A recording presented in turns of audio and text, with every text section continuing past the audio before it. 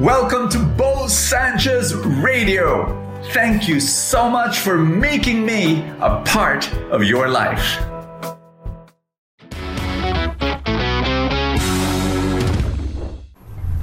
Announcement. God is with you. That's right. And He will never abandon you. Can I say a prayer for you? In the name of the Father, and of the Son, and of the Holy Spirit, amen. Lord God, you know what this person is facing. And I pray that you deepen this person's trust in you. Thank you, Lord God, that the opening for your blessings will become wider and wider, and more blessing will be received right now by your child today in Jesus' name. Amen. Amen. Let the Word of God lift you up today. I think I've never shared with you how I came to know Jesus in a personal way. I was 12 years old, and my parents, they were invited to a Catholic prayer meeting, and their lives changed forever. Like, sure, we were going to Mass, and sure, we were praying the Rosary every night, but that prayer meeting changed their life because it introduced to them a personal Jesus. A Jesus who was real and who was alive and who they could talk to and who could speak to them and who could perform miracles. And it was such a beautiful thing. It was just a place of intimacy for their life. Anyway, I was 12 years old when my father came up to me and said, "Bo, you got to go to the prayer meeting." I said, "Me? No way, I'm 12. You know, I was telling you see, I was the youngest boy, and I was the only boy, and I had 5 elder sisters, and I kind of like thought that, you know, religion was something for women and for old people. So I kind of like said, "Dad, you know, when I get older, I'll give my life to God." At the back of my mind, I was saying probably when I reach 75 or 76, I'll give my life to God. But my father was kind of a stubborn man. He said, "Well, if you don't want to go to the prayer meeting, I'll bring the prayer meeting to you." I didn't know what that meant. But one time after praying the Rosary, he stands up and he says, "All right, we're going to have a prayer meeting right here." And so we had a prayer meeting right there at home. That was my first prayer meeting. And he started praying a prayer to God, like it was a personal prayer. Like he talked to God like God was in the room. And that was beautiful. It really blew me away. Like, God is this real? God, you know, God is not just something that we do on Sunday and like you go to church and then you say a bunch of prayers and then after that, you know, no. My father, he talked to God, and if you're a parent, you know, talk to God, like personal, like use your own words, like really believe that God is listening to you, you know, and teach your kids that that's how you talk to God. So anyway, I was being touched, but I didn't want my parents to know I was being touched. No way. So I put on a hard face. You know, I was 12 years old. You know, I put on a hard face, you know, acted bored. And my father, he saw my face and he said, "No, my son has to come to know God." So he did the craziest thing he ever did in his world. He stood up, went up to me, put his hand over my head, and he said, "In Jesus' name, devil, get out!" And all my sisters said, "Amen, amen." I said, "What? The devil is in me?" You know, my father, he didn't know what he was doing. He was just imitating those evangelists that he sees on TV. He was desperate. Anyway, he started making mistakes. He said, "In Jesus' name, devil, get out!" And all my sisters said, and my mother said, "Amen." And he said, "In Jesus' name, get out!" And everybody said, "Amen." And he was so passionate. "Jesus, Jesus, Jesus, get out! Jesus, get out!" And my mother was the first one to discover the heresy that was happening, and she elbowed my father and she said, "You're letting Jesus get out." And my dad said, "What? Oh no. And he started sweating profusely and he said, let's pray again. "Jesus, come back." And there. I'm exaggerating what happened. So anyway, I told my father after that prayer meeting, I said, "Dad, you didn't have to let the devil get out because I was really being touched. I just didn't want you to know I was being touched." So anyway, I came to know God. I experienced God in a special way, in a personal way. I began to talk to Him. 12 years old. But you know, the great thing about my conversion experience was this. At the age of 13, I started reading the story of St. Francis of Assisi.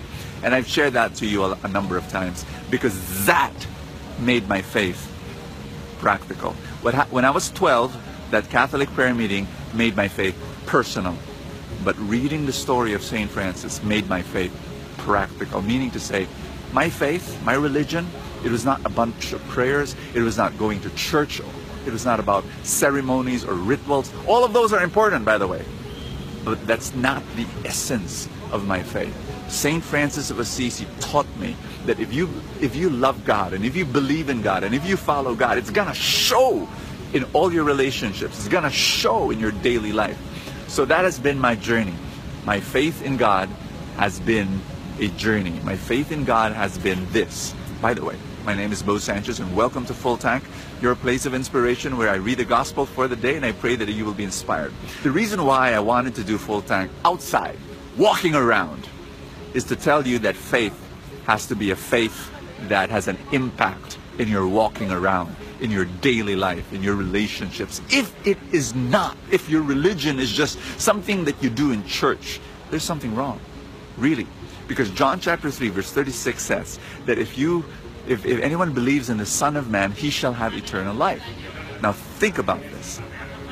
Believe in that's it? If you believe you're going to have eternal life, it's easy to believe. What is belief? Mental assent? Like, I agree, yeah, there's a God. I agree that Jesus is the part of the Trinity, and yeah, I agree. Is that it? No, I'm sorry. It's not some belief that you have agreement on a certain doctrine.